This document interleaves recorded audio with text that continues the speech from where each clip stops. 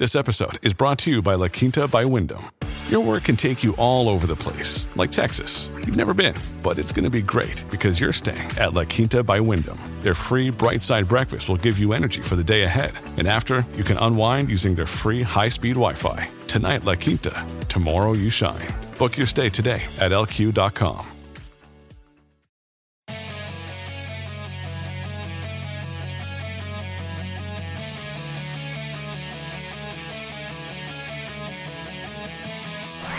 And now the Brian Kilmeade Show presents a look at America's work ethic. Where have American workers gone? What's quietly quitting? And how do we fix it?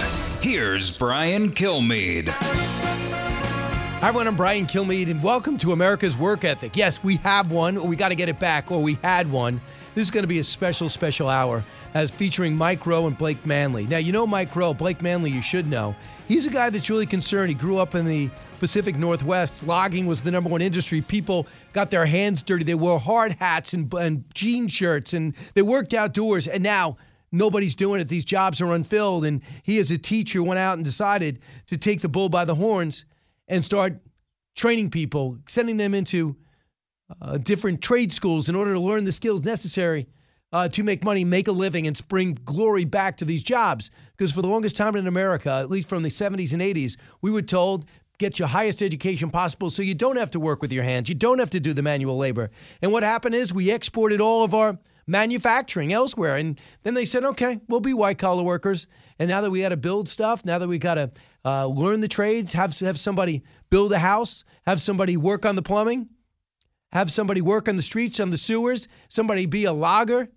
It turns out there's nobody out there that does it, has the skills for it, or wants to do it because of the perception in American society. Look, we have generations of people who talk about working hard and working your way up in America.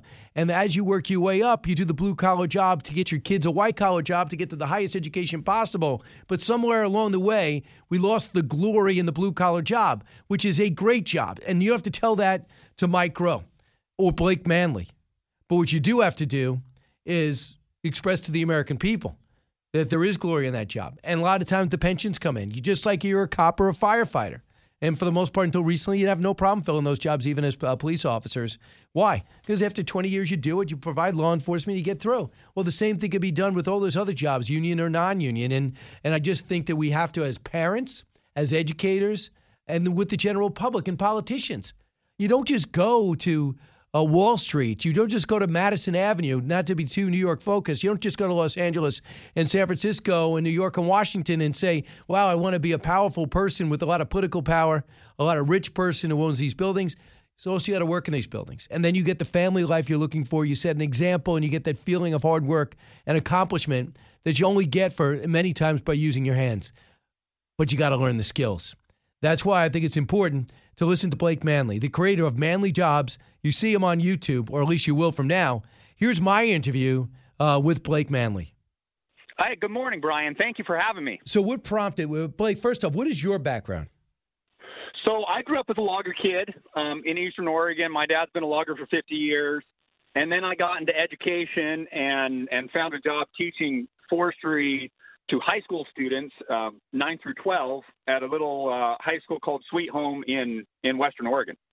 So you start doing that. So you realize what about your industry and about where the blue collar workforce is going? Well, we realized several years ago that we were aging, and then a few years back they did a study and they found that 40% of the loggers, specifically not just the timber industry but the loggers in the West, are over the age of 60. And so that gets to be pretty scary when you look at, okay, if they're over the age of 60 in 10 years, they're either going to be gone, retired, or gone, and who's going to replace them? And so the state of Oregon actually started dumping some money into career technical education, CTE, which is the trades, but that's more of a technical term for it. And one of those areas that they were putting the money was into forestry education. So we went from 6 programs that were teaching some sort of forestry education in 2015 to today. We have 45 different programs around the state that teach forestry and natural resources to to our 9th through 12th graders, just giving them a look at a different career path that they're not seeing in the everyday classroom. So what's the result been? The result's amazing, actually. In my community individually, we ran a job fair last spring. We have about 650 in our high school. We did a job fair for just what I do, forestry and natural resources, and we placed 25 kids into the industry. Now, that might not seem like a ton, but for a small community, filling 25 jobs where kids would normally fumble their way through was a really big deal. And so from the small snapshot of Sweet Home, we've had a positive effect. So that's great. And these are jobs that pay well, right? These jobs pay amazing, Brian. That's the thing that I don't think people understand is two things that have changed over the last, 50 years. One of them is the jobs start out between $22 and $30 an hour. But my friend that just got out of doing what he was doing before and went into logging made almost $100,000 last year as a logger. So that job pays really well. And it's not your grandpa's logging. It's not, I'm going to sweat and it's extremely dangerous. There's still a danger factor. There always will be. But you're in a cab now. Most of it is mechanized. Most of it is running a piece of machinery, and your boots are off the ground, and right. you're in a cab. So Blake Manley, our guest, he's the author, creator of Manly Jobs. Blake, are you worried overall, like the Mike Rowe's of the world are, about people just running from the trades? Manufacturing left, and so did any interest in becoming a blue-collar worker in America to a degree? I'm terrified, Brian. I'm absolutely terrified. I see it all the time. The little snapshot that I do with high school stuff is great. What the University of Idaho is doing by offering a 2-year program is great, but I see it as a huge gap right now. I mean, Mike got on the other day and said that there's 10 million open jobs right now, and unemployment's only 7 million people. So we're still way out of whack and not able to fill all those jobs. And people got to realize that if we don't have loggers, we don't have lumber mills, we don't have toilet paper. I mean, something as simple as that, that comes from the forestry industry. And when we don't have people cutting down trees and replanting them and doing all that, we don't have some basic essentials. I think so. And did you think that growing up for you, was that ever an issue that you thought you'd be looking at right now? No way. No, I never looked at this and said, 20 years from now when I graduate from high school, we're going to have a massive logger shortage. My dad talked all the time about how the workforce was aging throughout the late 90s and then the 2000s, and people are discouraged from going into a job like that, into any of the jobs, welding, fabrication, all that.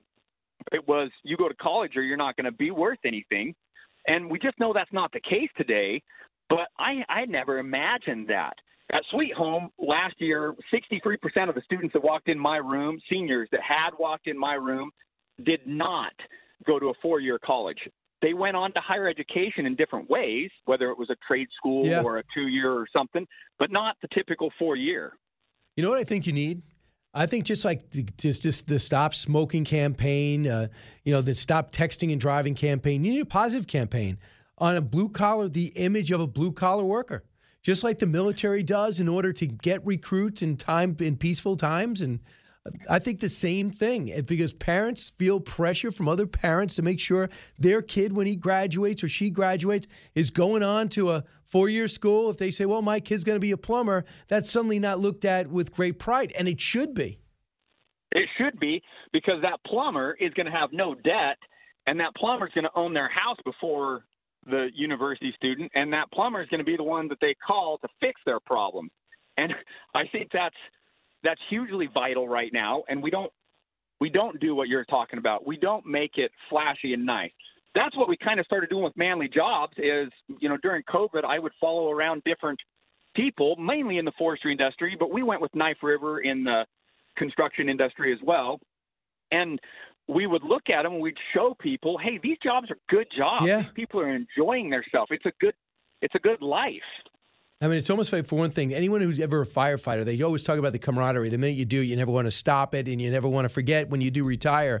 There's the same camaraderie that can be built in these blue-collar situations, and you know better than me, but I've heard it with logging specifically. You become like a team out there. you become like a family out there. It's one step further. Like the guys that I broke into the woods with when I was first coming out of high school, they're like family, and when they pass away, we all go to the funeral. It's like a family reunion. Gotcha. And the scary thing is that's where that workforce is at. Now we get together for family reunions, logger reunions at services. So that's Blake Manley. Hope you enjoy his perspective. He might have the biggest names in the business, but he's also making a big impact already. He's putting people into the workforce. He's already seeing it. And I also think a lot of this is to do with perception. Somebody did not have to be woken up to the dangers of not having Americans willing to work hard for a living and a generation deciding they're above blue-collar work and learning the skills of manual labor is Mike Rowe. He's got a series of foundations. He's got some great shows. He's got Dirty Jobs that have his emergent that had him emerge here. And he's got a great series, by the way, on Fox News. So Mike Rowe, if you talk off camera as well as on camera, he's fascinated with the inventor, the entrepreneur, but also in awe of those people who have to take a shower after the workday. I love that description. At the end of the day, you're sweaty, you're grimy, and to go out, you need to take a shower. I have to say, as much as this is kind of work, I don't necessarily have to take a shower at the end of the day unless I work out. Then I'll take a shower. Next, Mike Rowe, Brian Kilmeade Show, America's Work Ethic. America's Work Ethic. What happened? More with Brian Kilmeade coming up. At Evernorth Health Services, we believe costs shouldn't get in the way of life-changing care, and we're doing everything in our power to make it possible. Behavioral health solutions that also keep your projections at their best? It's possible. Pharmacy benefits that benefit your bottom line? It's possible. Complex specialty care that cares about your ROI? It's possible. Because we're already doing it. All while saving businesses billions. That's Wonder made possible. Learn more at evernorth.com/wonder. Out of the gates and ready to go. Hey, it's Hutton and Withrow. Hot Mike is here on the Outkick Network. We've got your afternoon covered with the latest sports discussion, and it's available wherever you find your audio. Daily analysis and news. He is hot. I am Mike. Actually, my name is Chad. His name is Jonathan, but you get the picture. We're going to bring it every single day. Whatever you want to call us, we'll respond to. We just want you to respond to what we're dishing out every day. And while you're here, we hope you subscribe to the podcast, like, subscribe, and share. You're listening to A Look at America's Work Ethic with Brian Kilmeade. Would you walk us through a typical day for you? Yeah. Great. Well, I generally come in at least 15 minutes late. I use the side door. That way Lumberg can't see me. And after that, I just sort of space out for about an hour. Space out? Yeah. I just stare at my desk. But it looks like I'm working. I do that for probably another hour after lunch, too. I'd say in a given week, I probably only do about 15 minutes of real, actual work. The thing is, Bob, it's not that I'm lazy. It's that I just don't care. Don't care? It's a problem of motivation, all right? Now, if I work my ass off and Initech ships a few extra units, I don't see another dime. So where's the motivation? And here's something else, Bob. I have 8 different bosses right now. Beg your pardon? 8 bosses. 8? 8, Bob. So that means that when I make a mistake, I have 8 different people coming by to tell me about it. That's my only real motivation, is not to be hassled. That and the fear of losing my job. But you know, Bob, that'll only make someone work just hard enough not to get fired. There you go. That was a long clip from Office Space, but gets the point across. Hi, everyone. Welcome back to our special edition of the Brian Kilmeade Show. We look at America's work ethic with Mike Rowe. Before I get to Mike Rowe's portion of our show, just a quick thing about America's work ethic. That's the longest way, the way people always described us as extremely hard workers. So that's one thing the Europeans just don't have. You know, the French in particular, they got culture, they are smart, they're well-read, but we have the work ethic. In fact, they did a study. The strong work ethic of America has been a defining characteristic of this country from almost day one. In fact, in 2017, Americans work at work 25% more hours, take less vacation, and are retiring later relative to the workers throughout the world. What happened? Since the pandemic, as America took a deep breath and sat back and kicked back, and with all the social money, with social programs, as well as the money flooding in, we've lost the hunger. You need hunger. And what you just heard in that comedy, in that clip from that funny movie, was really kind of based in fact. How much do you need me? If I'm not really worth anything, am I paying anything? Do I have some stake in the game? Do I have a stake in the game?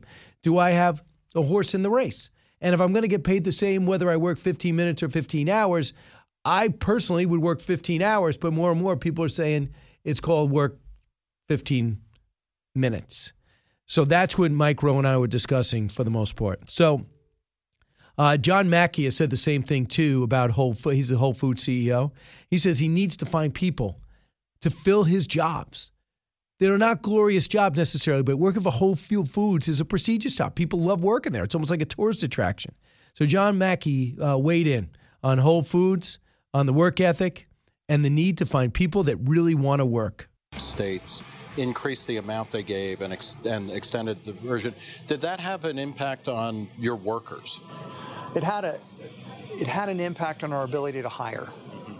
A lot of people were making as much money or more money not working at all. Right. And so guess what? They chose not to work. Yeah.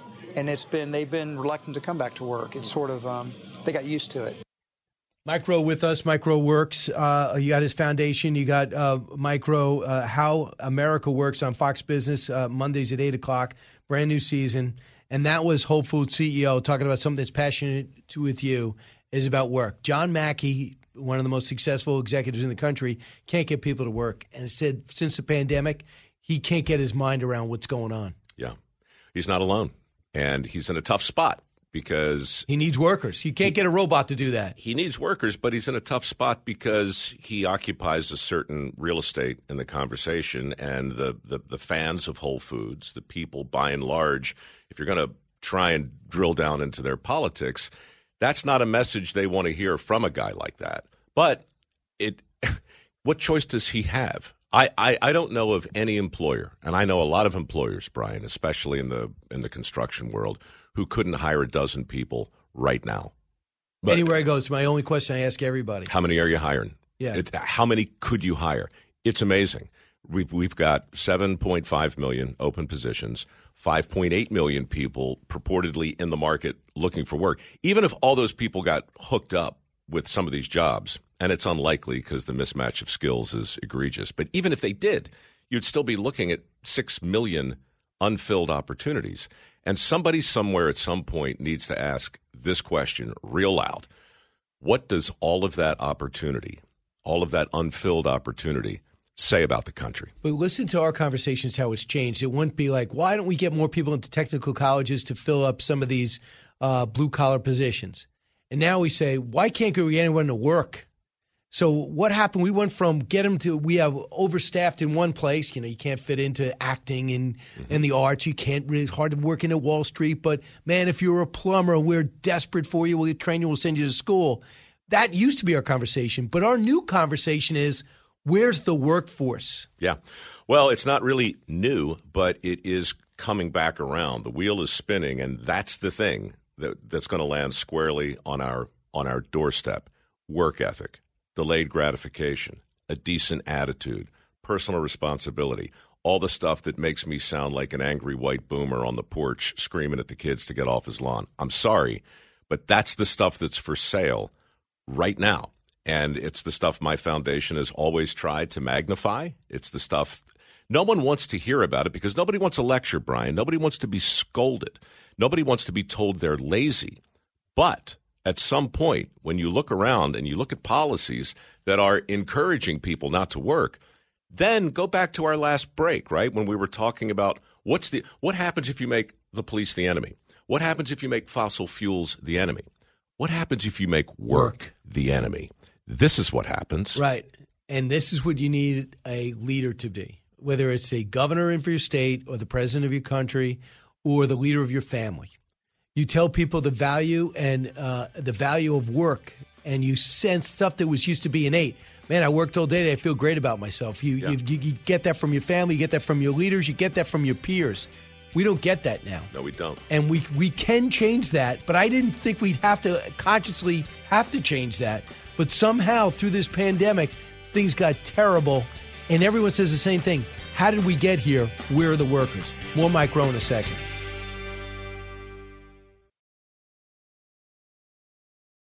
You're listening to A Look at America's Work Ethic with Brian Kilmeade. Welcome back, everyone, to this special edition of the Brian Kilmeade Show, America's Work Ethic. Where has it gone?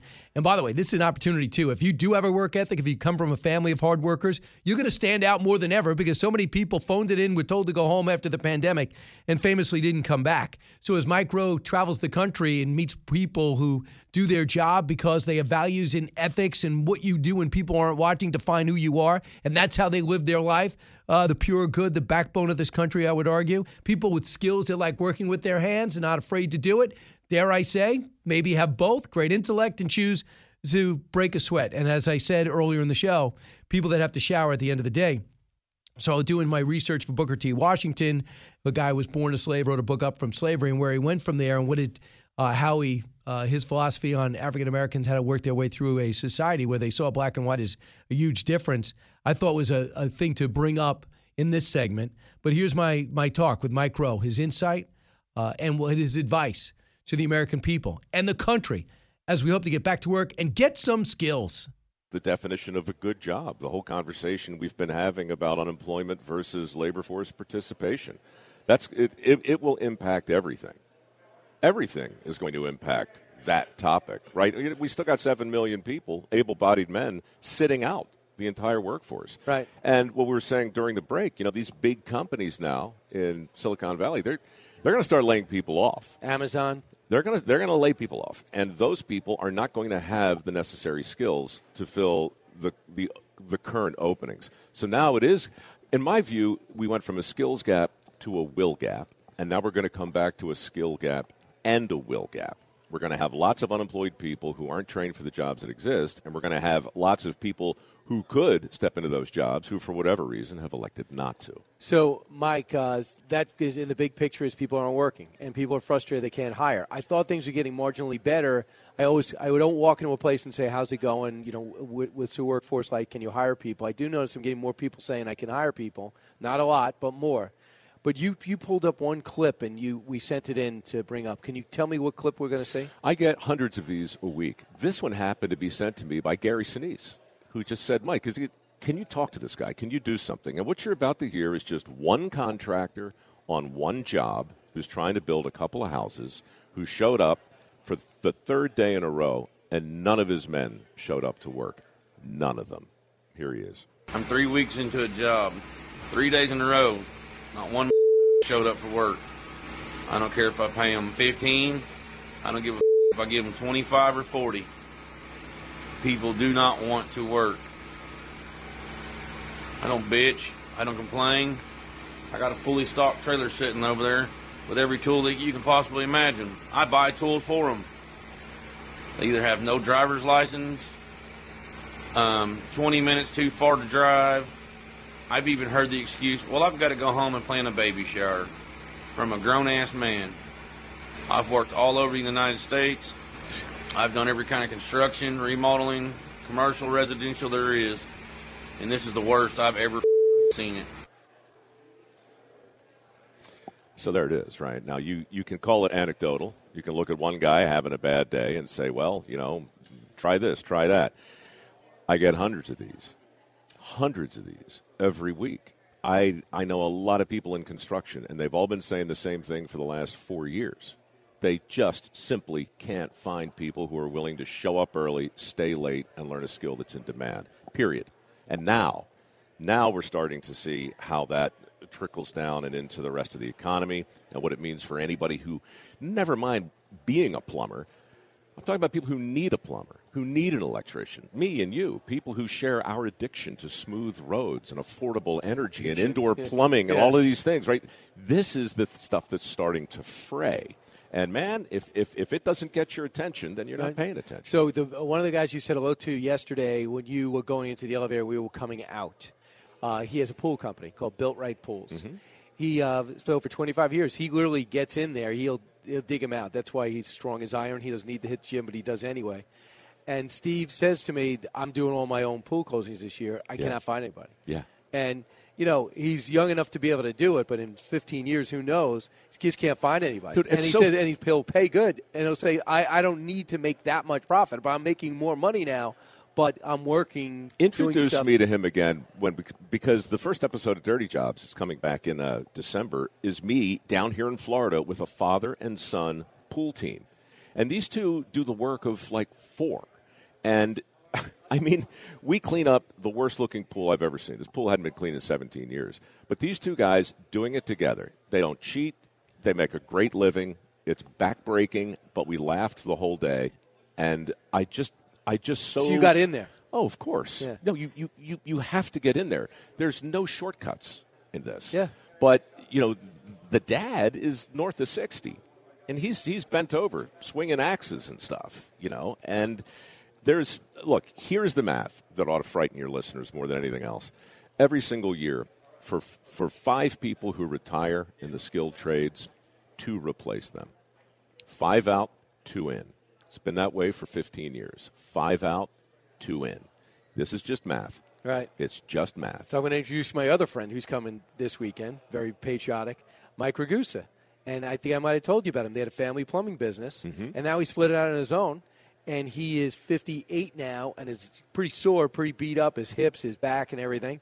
But he says that they can't find plumbers. Like he can't possibly do all the work that's on his voicemail. There's no way. There's no way. I'm telling you, this story is everywhere, and it's not been covered. It's not being covered because people are still stuck with the idea that, wait, if people are out of work, it's because there's not enough opportunity. Right. And it's just the wrong way to think about it. So Mike Rowe's penance is when we have an award show or he has a book out or a series to announce, he spends an hour with me. And it's one of the reasons why he's going to stop being so productive, because he does not want to have to do this. So we have 1 block left, but I will go to break to put a cap on this historically.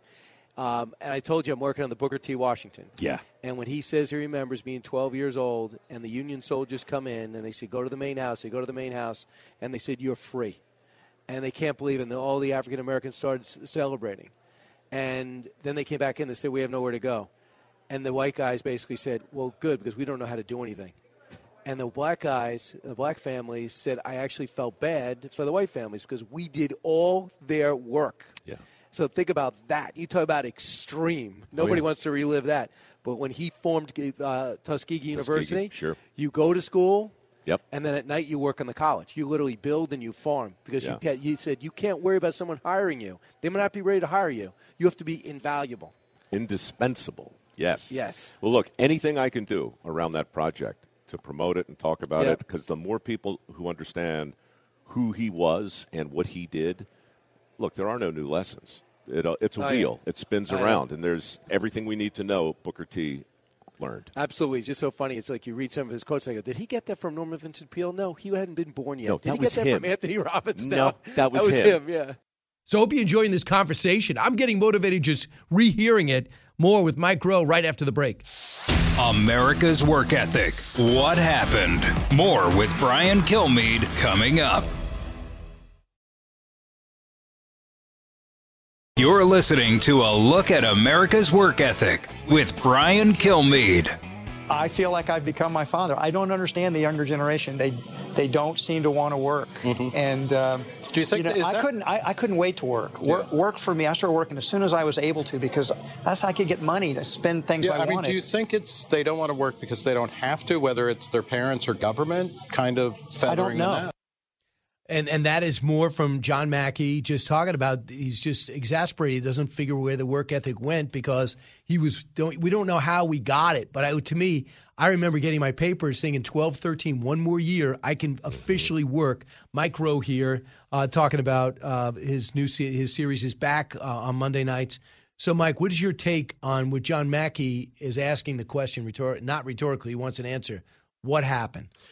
Well, we have associated drudgery with work, all work. It's not fulfilling. We've made work the proximate cause of our collective unhappiness. We believe today that job satisfaction has something to do with the job, and it really doesn't. If it weren't that case, well, guys like Booker T. Washington wouldn't have written what they wrote. If it were the case that job satisfaction is all about the job, then all garbage men would be equally miserable. All Wall Street types would be equally optimistic. It's laughable. All talk show hosts would be equally engaged.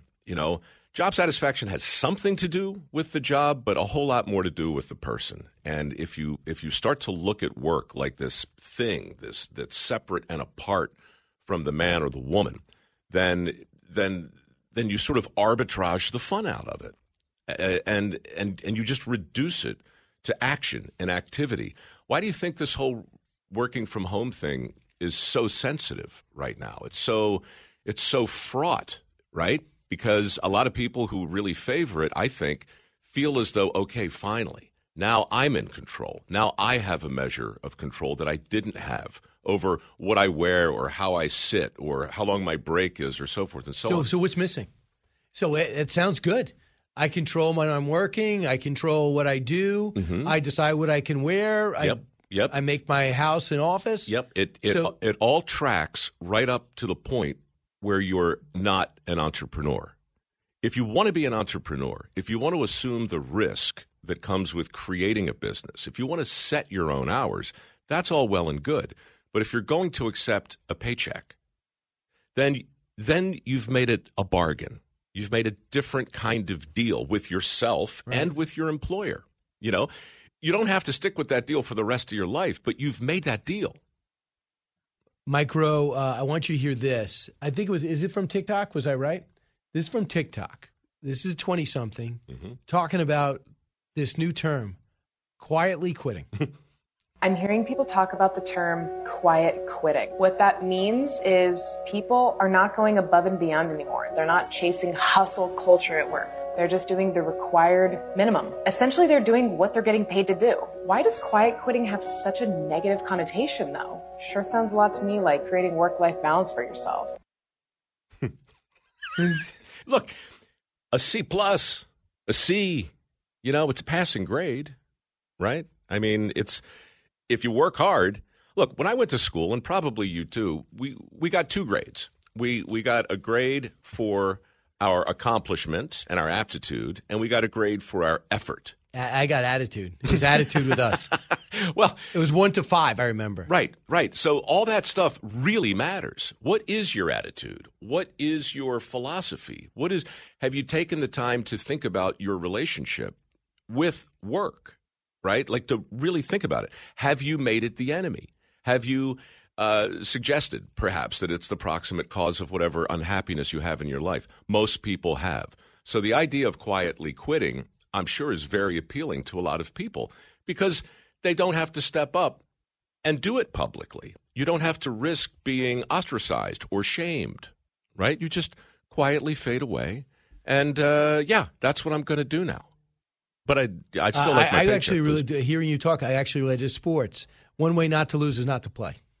Sure. And if you're afraid to lose to the point where you don't play, you blame the refs, you quit early, you do things like that, or you don't engage at all. So I can go compete. I'm going to go on Wall Street. I'm going to wear that suit. I'm going to try to make it way up. But if I fail, I don't want to feel like a failure, so I'm not going to engage. Those people are obsessed. These capitalists are obsessed with winning and losing, making money. There's more to life than that. Sure. But that gives you a purpose, and to competing, it gives you a vigor. And if you approach it with the right way to test yourself, that takes effort and that takes risk. And the way not to have that is to say those people are terrible and misguided. I'm out. And the way to give them the experiment is to give them a 2-year break from working, pay them not to work, and then take care of their apartments. We have forgiveness. Sure. You don't have to pay. And guess who gets hurt by that? Everybody else and landlords who didn't get any rent for 2 years. Well, and he can't kick them out. Look, and student loan payments that are not made. You're reading my mind. We've just asked millions and millions and millions of people who have worked really, really hard from the moment they got out of high school, who have built businesses, who create jobs. We're asking those people to write the check for $1.7 trillion in outstanding student loans from people who went another way, who made another choice. You want to talk about forgiveness? Fine. I forgive you. But I'm not going to forget. And I'm certainly not going to pay it off. You got to do the deal. Look, It took me 13 years to pay back my student loans with the deferment, which I had to go to the bank and say, listen, I couldn't afford $126 a month. So they say you have 18 months. So when I came back, it was $225. And I extended that I took loans out every year till I was 35. I was just thinking about this morning because I hear that Joe Biden's about to forgive everybody's loan. I got 24 friends with big, fat car payments and truck payments who run construction sites. They need their Ford 350. They need the big Dodge. They have to have it. They bought it. They're paying it off. They're building your house. They're building our roads. Is anybody talking about paying off the debt of that truck? Not that I know of. Let me look it up. Nope. Nope, of course not. And by the way, nor should we. But all you need to know about where the line is drawn is about what tools we value. People on dirty jobs, they don't quit quietly. When they quit, and they move on to the next thing, and they keep going. They don't do anything quietly. They do everything proudly, and they do it all the way up. Like Ernest Hemingway said, there's only one way to live, all the way up. Doing it quietly, doing something, the more important a thing is, the more proudly you ought to do it. Mm-hmm. Well, quitting quietly is just another way of saying whatever it is I've been doing doesn't matter. The other thing, I did a special on Hemingway. I can't say that I'm an expert on it, but doing a special on him, he would write for 3 or 4 hours, a certain time, certain day. Uh-huh. People say, well, he was always crazy. He was on the sea. No, there was a time to write. There was time to work. And there was a time to live life and then write about what you lived. That's right. And that's what he did. But he was disciplined. He would sit at the same typewriter every day in the same room, and people knew not to bother him. So even those people who were freelancing out there, you got to set up a discipline. Seinfeld's the best example. Mm-hmm. Seinfeld writes a certain amount of time. He keeps records meticulously, and he lives a life in which he calls his own shots, and he does it better than anybody else. But I would tell you that, talent aside, it's the work. It's the discipline. Look, this is why working from home is also scary. Most people don't have Hemingway's force of will. When you're home, it's very, very difficult for people to do what you just described. So I hope you enjoyed this special look at America's work ethic, where it's gone and how we can get it back. I do hope that people understand that we're not the only ones dealing with this as a country. When the pandemic happened and people were forced to sit back, and as students kick back, and maybe as workers find out you're not necessary, and then look around and say, do I really want to do this for a living? Is my identity too wrapped up in work? And coming to the conclusion, perhaps I am. Or you want a more well-rounded life, I understand it. But sooner or later, America's got to go back to doing what we do best, the thing that separates us from all the rest. We're willing to work harder, work longer to get results. And all this motivation has to come from within, which goes back to parents.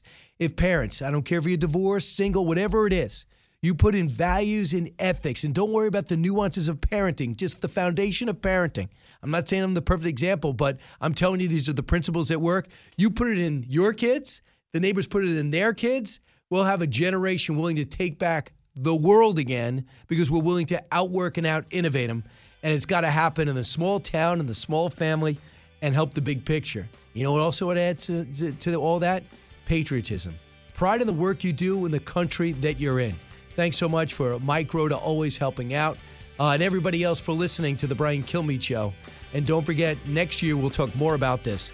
As you continue to tune into the show that you support, that's why I keep doing it. Have a great day.